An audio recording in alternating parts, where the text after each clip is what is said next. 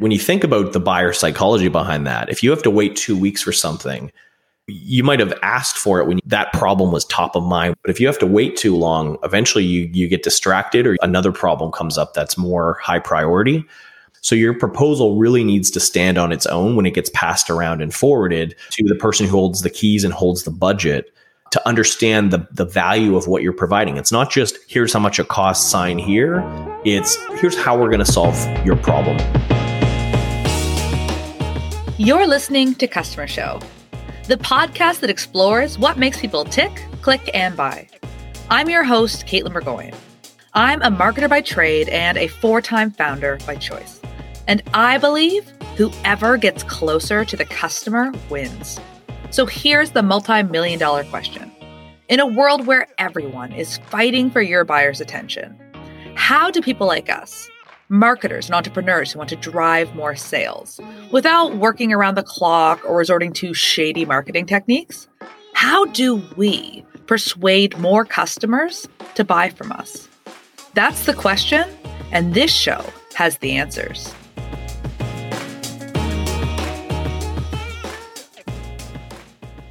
If you're a founder who has big ambitions for your business, or maybe a future founder, then this episode is for you. We're going to hear from a resilient entrepreneur who's overcome many obstacles to build a company that eventually became a huge success. My guest and I today, we go way back. We first got to know each other years ago when I hired his team to help me build my first app. At the time, we were both running our respective digital agencies by day and working on building the next big tech company by night. Well, one of us succeeded on making that dream happen. And spoiler alert, it was not me. So my guest today is Kyle Racky, the co-founder and CEO of Proposify.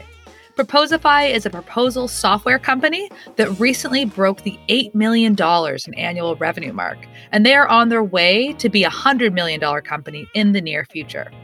In this episode, you'll hear how Kyle was able to turn a problem he experienced every day into his next business venture. He'll also go into detail about how he designed his business to start in one market, and then he grew into another when the timing was right. I'm thrilled to share my conversation with Kyle. So let's jump right into hearing him tell us the backstory on how Proposify got started.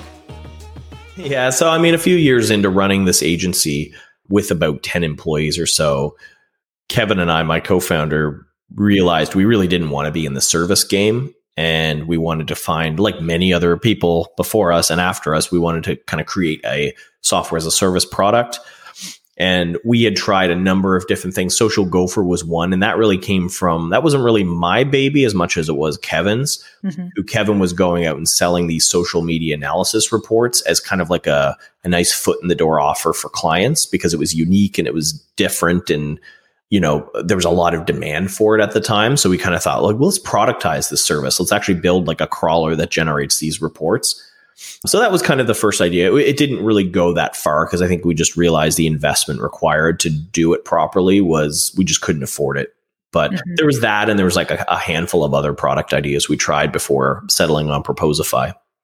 I think that is a great note because I think a lot of people look at the success that you've had with Proposify, look at the success of other, tech startup founders and assume that they just got it right out of the gate and that they figured it out. But as you said, you have to have that one big failure to really kind of figure out how you want to play the game and to learn from those mistakes. And so Proposify comes along, the idea for Proposify comes along, and why did you decide that this was the one you wanted to pursue more? Like, why did you end up making the commitment fully to Proposify? What led to that?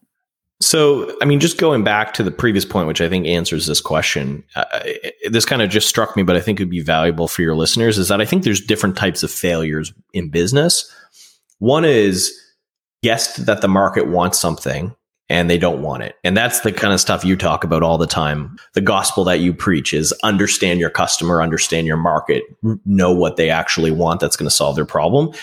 But then the other kind of failure comes from just poor management. You might have a business with customers and they might be buying, but then the actual act of being able to hire properly, being able to lead effectively, being able to manage finances and keep money in the bank, like that's a different type of failure. And so I think it's really good to carve out those two distinctions of like, you can have a business with revenue and still run it into the ground just by managing it poorly. Oh, absolutely. And when you when you look back at the companies you did prior to Proposify, what kind of categories did they fall into? Was it primarily the challenge of not having demand for the product? Did you learn a lot about management that you'd applied later? I think for the service company, I'd say it was the latter, about poor management, poor leadership. I'd say for the product ideas, those weren't really companies yet. They were just kind of more like, MVP sort of ideas. And that was totally lack of demand. It was lack of demand or lack of proper execution of it. Because I think like we were working on an extranet, which I think probably could have been successful if we wanted to raise a pile of money and pour, millions of dollars into it. I think all those products might have had some potential. Like, for example, SiteT was a little product that we made, and it was really like a shitty Wix or Squarespace. Mm-hmm. It's not to say like there wasn't demand for it, but there was just no customer development at all, other than like, hey, we have customers who don't have budgets. I wonder if there's a way we could just programmatically spit out a site template for them, right? That they pay a subscription fee for. But it just like the execution was really poor. But I'd say in all cases, I did almost no customer development. Proposify was the first one where I started to kind of figure it out. And I started to go like, okay, this is a big problem. People hate writing proposals. Lots of companies do it. But I started to get really tight on who we were selling it to, which I never did in the past for any other business. It was always just like, hey, whoever wants it, not I'm going after 10 to 20 person digital agency companies and talking to their owners. I love that. Can you walk us through how you went about doing that in the really early days? Once you thought that this was an idea that was worth pursuing, how did you go out and actually do that customer discovery to feel more confident? So a lot of it at the beginning was organic, local type of discussions. I knew a lot of agency owners being in the business myself. So a lot of it was just hitting up contacts that I knew personally. Funny enough, a lot of them didn't want to give me any information because they were worried, or they didn't want to use the product because they were worried that I was going to steal their proposals. And that makes sense in a small market. What's that? That makes sense in a small market when you're going to your competitors and being like, give us your proposals. They're like, F no. Yeah, I think a lot of them didn't realize that my head was completely out of the agency game and I wanted to get out of it. They didn't trust that. So fair enough. The other thing too, other than just kind of these discussions, like I sat in with one of the guys at Extreme, one of the directors or kind of top executives there, and which is an agency here in Halifax for anybody who's listening, one of the bigger ones. At the time, I think they were probably like one of, if not the biggest, and kind of showed them what we were doing, got some feedback on it. I don't think I ran customer discovery the textbook way you should. It was much more of a kind of chat. There's probably a lot of confirmation bias happening. But in the end of the day, the bigger ones wouldn't use it anyway because they are generally slow to adopt tools. They're usually not terribly well-run businesses. And so I kind of realized like it's actually the smaller. Now, this was at the time. Things have changed. But at the time, I thought, well, it's more like 5-10 person shops like mine that actually would use a tool like this. And I was right in that assumption. So then it was a matter of, put out a website with kind of an email capture, run a few AdWords campaigns, build a little bit of SEO, start a blog, like just start to build some traffic and demand, and then collect email addresses and start reaching out and trying to have those conversations. In your very early days, I know you got some advice that was like, you need to hire salespeople and you need to focus on sales. And Proposify didn't go that route. You guys really did more of a inbound approach and you created great content. You really knew the audience. Looking back, I know now you are very focused on sales. Do you still think it was the right decision to prioritize inbound, not to get salespeople in the early days? I think it was. I would still do it that way today because I think when you have a SaaS product, if you've decided to start down market and sell to really small businesses, or at least for very cheap subscription prices, I'm talking $19, $30, even up to $100 a month, I think still fits within that category. it's much more of a volume play. So even though, yeah, you're gonna do a little white glove service on these accounts, mainly to understand them, because at the beginning you basically have to treat your $20 a month customer like they're paying you $20,000 a month. Mm-hmm. And then as you start to get product market fit and the product becomes more tight and more sticky, and customers are coming in on their own and signing up and paying, and there's very little support needed. Like once you're kind of in that realm, then you can start looking at how to scale it. But at the beginning, you have to be very hands-on with every customer. I think the only other way to do it, if you wanted to start with an enterprise product from scratch, the way that I've seen it kind of done, talking to others or anecdotally, is that you more or less have to go work for a company and build them the product custom for them, and make sure you've got it in your IP agreements that you're able to then take that same product and sell it to other enterprises. But it's actually really hard to satisfy an enterprise customer if you're an early stage startup, because you just don't have enough of the infrastructure built to support a big company. We're at a really interesting place in the business. We're kind of at a certain point of scale where I guess it all depends who you ask. Are we really big or not? But I mean, we're about close to 90 employees, where we just passed about 8.5 million in annual revenue, in recurring revenue, with the goal, of course, to kind of scale up, more than that and faster than that. But that's kind of where we're at right now. I like to say this, and I say to the team as well. Like, we have two businesses. One is a more established self-serve business that makes up the majority of our revenue, and it's those kind of smaller customers who come in through an ad or SEO. They sign up to a free trial, they use it, and then if they like it, they put in their credit card and pay. And there's very little interaction other than maybe customer support. And that is a really, really steady, really predictable business. But if we want to be 100 million ARR business, then we identified we have to move up market, and we have to sell to bigger companies that have more of a need of our product. And that part of the business is almost like an early stage startup. It's only about, a little under 2 million in ARR, and still a lot to figure out, building a sales team, building customer success, figuring out the processes, the positioning, the ad, the marketing strategy to acquire those accounts. That part of the business still feels very early stage, and it's difficult because at the scale we're at now, a lot of the employees think of us as a big business when in certain aspects we should be thinking more like an early stage startup. Okay, let's take a quick time out. If you're listening to today's episode, I bet you're already imagining how you can apply all these ideas to your work. But before you go out and eagerly rewrite all of the copy on your website or change your whole marketing strategy, first, I need you to ask yourself this very important question. Do you know, without a shadow of a doubt, who your most valuable customer segment is? If not, you're in trouble. You don't have time to waste by chasing the wrong customers. Even with all of these ideas from our amazing guests, if you're chasing the wrong people, it's going to feel like an uphill battle.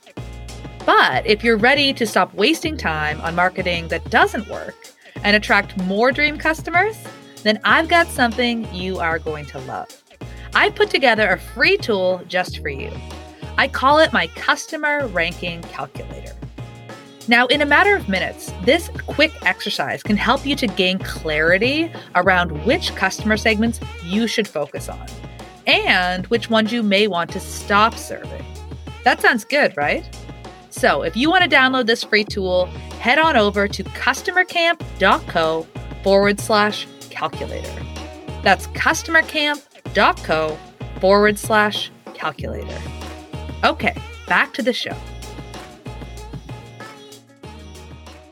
What's the deal with proposals? Why should businesses even have proposals? Like, what are they going to do for them?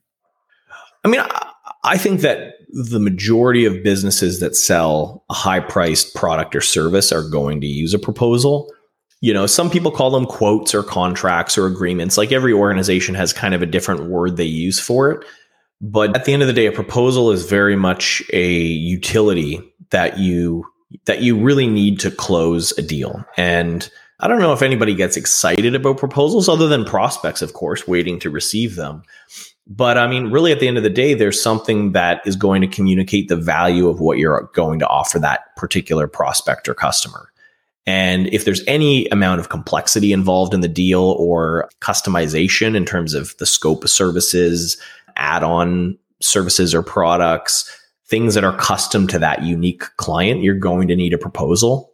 It's getting harder and harder these days to involve every stakeholder and every decision maker throughout the sales process. So your proposal really needs to stand on its own when it gets passed around and forwarded to the person who holds the keys and holds the budget to understand the value of what you're providing. It's not just here's how much it costs, sign here. It's here's how we're going to solve your problem. And here's how we're going to show that we actually understand your problem. And that's what a proposal actually does.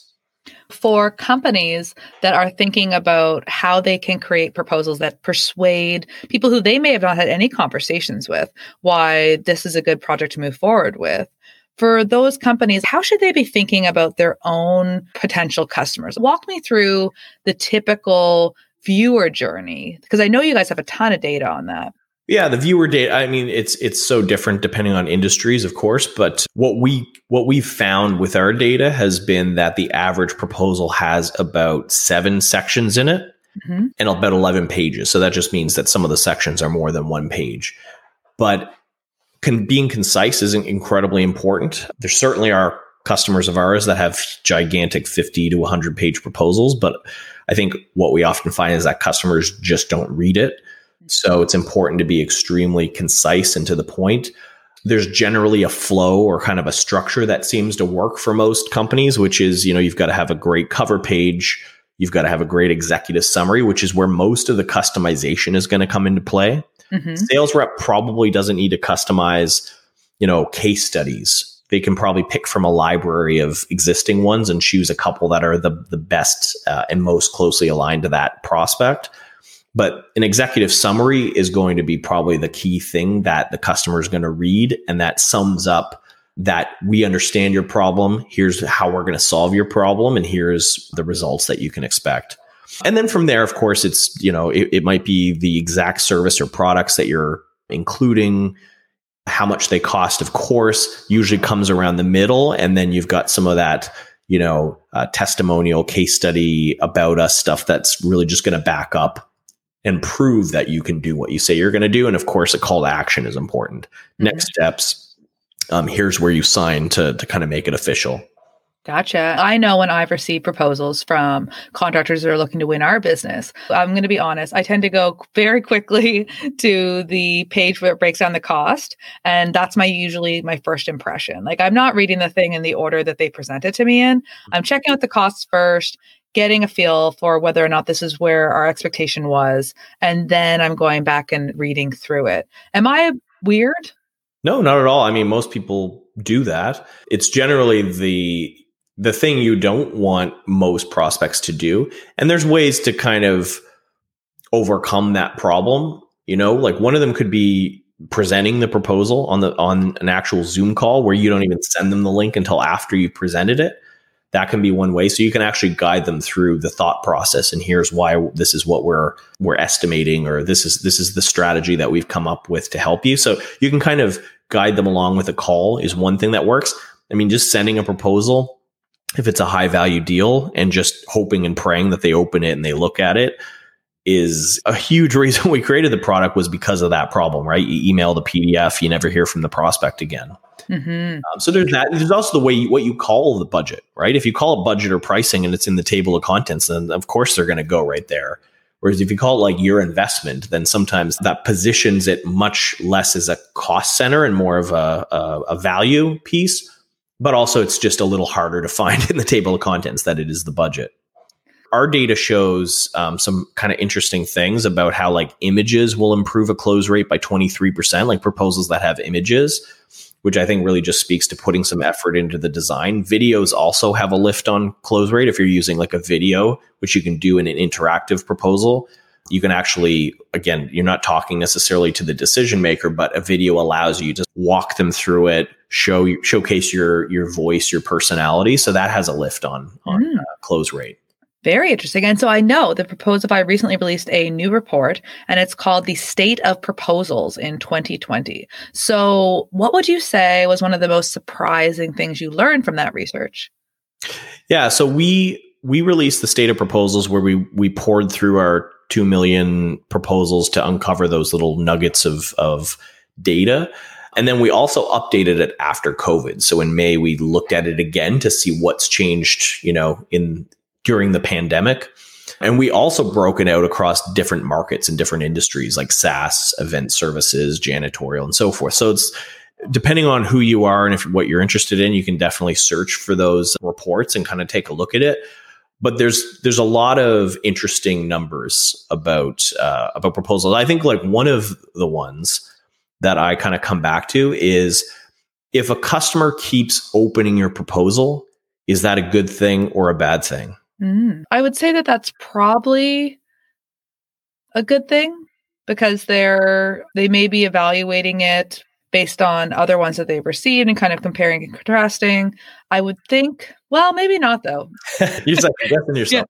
Yeah, no, I'm questioning it now. So tell me the answer. So the answer is, I would say I would agree with you if I didn't have the data, but the data actually shows that proposals that didn't close are viewed 3.5 times before the viewer decided to not sign, whereas winning proposals are only viewed 2.5 times before they're signed.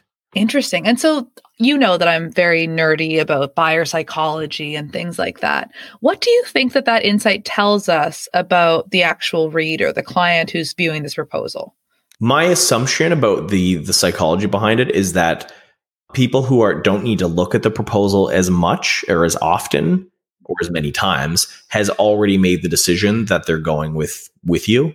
They're not confused by anything. They've probably been really well qualified during the sales process. They probably already had an expectation of how much it costed and they weren't surprised by the pricing. Whereas somebody who is a little bit confused about what they're getting, they have unanswered questions that they won't reach out and ask their sales rep.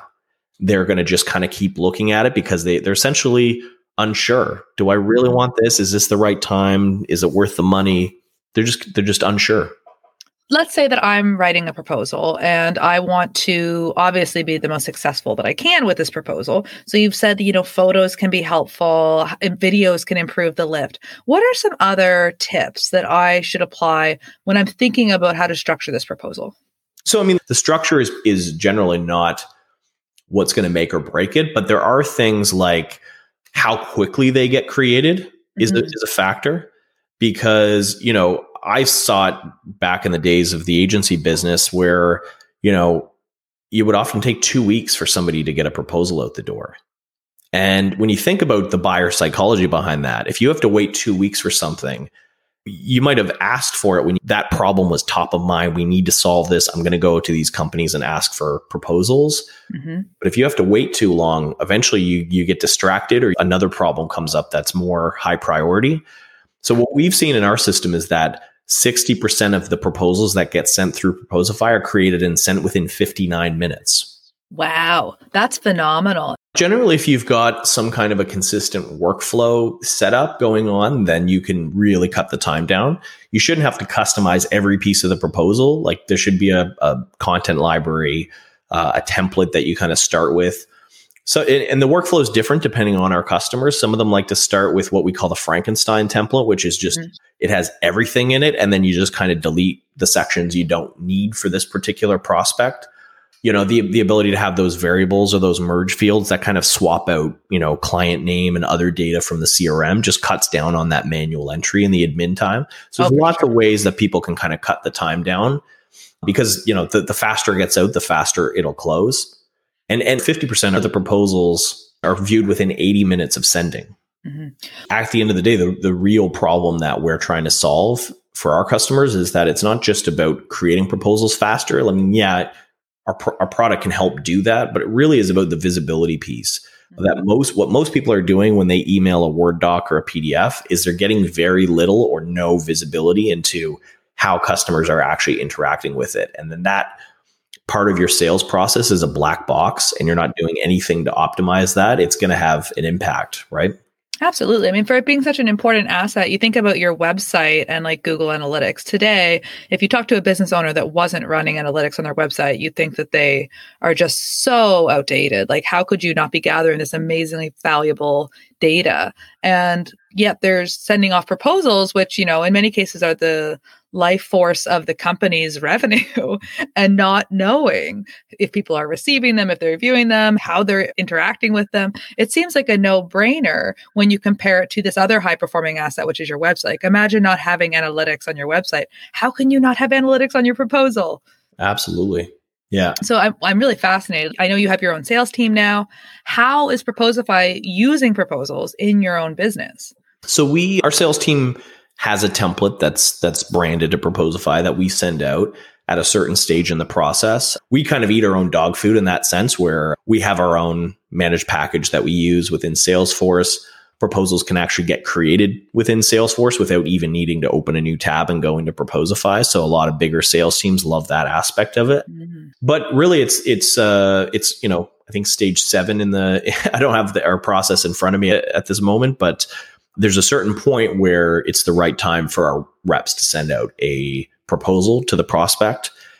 And we have the whole template set up in our system so that we can track what our reps are doing and who's opening it. And then once it's signed off, then it updates Salesforce and the deal's closed. Can you talk a little bit about some of the things that you've integrated into either the product or your marketing messaging that really showcases what your end user cares about? Like, how have you taken the insights you've discovered through customer discovery, and what has that meant for your product roadmap, and what has that meant for your own marketing? Very interesting question, and I think you're going to find the answer pretty interesting too, which is that part of our struggle is the fact that the small customer, which again makes up a big part of our revenue, what we found is that the message that resonates with them is very different than the one that resonates with the mid-market customer, that we're actually putting much more of our focus into building that side of the business. So it's been a little bit of a balancing act to try to figure that out, because we don't want to completely alienate small businesses, but we do want to make it really clear that we are helping larger sales teams and we're putting more of a focus on them. Mm-hmm. So when we did a positioning exercise earlier this year with April Dunford, and then we tested that, she's a legend, right? Mm-hmm. Then we tested that messaging and that positioning out in the market with these ideal customer profile. We tested it out in the market. We ran some outbound campaigns. We got customers on the phone. We ran the positioning with them and recorded it. Mm-hmm. And then we used that to then build out the rest of the messaging. So actually, we're in the process of rolling this new positioning out across the website and across all of our marketing. So here's where it's different, is that small customers, like you say, they care a lot about the image of looking better, creating proposals faster, mm-hmm. Having a really great presentation and really great design that's going to make them stand out. And that is the kind of messaging that we always ran with because it worked. Mm-hmm. The mid-market customer, we've kind of finally had this epiphany that they actually don't care about any of that. Mm-hmm. They don't even really care at the end of the day that much about the speed, because a lot of our competitors say, like, spit out proposals, 50 times faster, or make your proposals look amazing and beautiful with great, do it yourself or, WYSIWYG builders and all that kind of stuff. Mm-hmm. What the mid-market actually cares about is control and visibility. Right. So the problem they have is that they've got 20 reps or 50 reps who are all doing their own thing, sending out their own documents. And a lot of times pricing goes out with errors or discounts that weren't approved. The client signs off on the pricing after a lot of negotiation, and then it doesn't get properly reflected in the CRM, which then doesn't get correctly applied to the billing system. Typos, wrong client names, outdated copy and content. Like, this is the actual problem that they have. And because they have no visibility, and because everybody is using Word or their own tool, it's a big black box that they can't see into. Mm-hmm. And that is actually our positioning. That's so good. And it's so great that you look at what the competitors are doing that might also be chasing that market. And clearly they aren't having those conversations, and they're not working with somebody as brilliant as April to help them kind of crystallize that into a positioning, because they're still treating them all as though speed and design is the thing that matters. Whereas you guys have clearly identified a different value proposition that is uniquely painful to that market, and then reworking your messaging. I love that. Now, can I ask, when I know that you're moving towards that market, and that right now it sounds like about 25% of your annual recurring revenue, but you want it to obviously be a lot more. Have you thought about, eating a little bit of your own dog food in the sense of having two different web experiences depending on where people are coming from? Like this ad set is sending to, we know that they're coming from here, so we're going to show them this. And if they're coming from here, we're going to show them that. Is this something you've looked at doing? I have thought about it. And I mean, I'm totally open for discussion about it. But my kind of thinking is that companies that basically are saying Shopify is probably a really good example. Like, we're here for small businesses who want to set up e-com stores. Well, there's probably a reason why Shopify created Shopify Plus, was for the exact same reason, that churn is really high with small customers. Yeah. And so Shopify had to move up market. So they, created Shopify Plus. It's more for like larger enterprise businesses, and they have almost a completely separate experience for them. Mm-hmm. Where my belief lies is that you have to be very, very clear and honed in on who your perfect customer is and speak to them. And the chances are, if you do that, you're still going to get a lot of people who want to use your product anyway. Absolutely. Yeah. I'm a big believer in being super focused on that audience. And at the same time, accepting that you're going to get some not so perfect fit people who are going to be attracted to the message, and they're going to want to use it. And sometimes they're maybe not going to get what they want out of it, because it sounds like in your case, the product was initially built for that small business customer, but now you're moving up market and you're really adding new features and making it apply more to this mid-market customer. But yeah, I'm a big believer in casting your net very specifically. And if you're getting in others, that's okay. But if those are the people that are dissatisfied, that's okay too, because maybe they're not the ones that you wanted, that you were trying to market to in the first place. So for anybody who's listening again, if you could leave them with one tip to help them, maybe something that they could do quickly in their own proposal today to improve it in some way, what might be the one thing that you'd say that people should think about to improve their own proposals? Start using a tool like Vidyard to record a video for every proposal you send out, where you address the buyer and you present the proposal to them, and embed that right in your proposal when you send it out. Because it's proven to have a higher lift in conversion. And Vidyard is a free tool, and it's so easy to use. So what a wonderful tip that anyone can take in action. Awesome. So Kyle, if people want to learn more about you, if they want to follow your journey as a founder and get to know, maybe read your book, where should they go? For that kind of stuff, they can definitely check out my personal website, which is just kyleracki.com, RACKI. And that has links to the book and, social media and that kind of thing. I'm pretty active on LinkedIn these days. And other than that, they can check out the product at Proposify, PROPOSIFY.com. Awesome. Thank you so much, Kyle, for being here with us today. Thanks for having me, Caitlin. Hey there. I wanted to take a moment to thank you for listening to the show. I absolutely love getting nerdy with you and our guests each week. It is just so much fun. And speaking of nerdy marketing stuff, have you heard about the power of reciprocity in marketing? Reciprocity is one of the best methods you can use to persuade people to take action. It's simple. Give something small for free before you ask for a sale. You see this all the time in marketing. Sometimes it's a free sample, a free trial, or even a free podcast like this one. With that in mind, I've got a small favor to ask. If you've gotten at least one aha moment while listening to the show, could you go to Apple Podcasts and give Customer Show a 5-star rating? It'll only take a few seconds, and ratings are really the best way to help new people discover the show. I see every rating and am beyond grateful for each one. And who knows, maybe one day you'll need something from me, and then I can return the favor for you. So thanks again.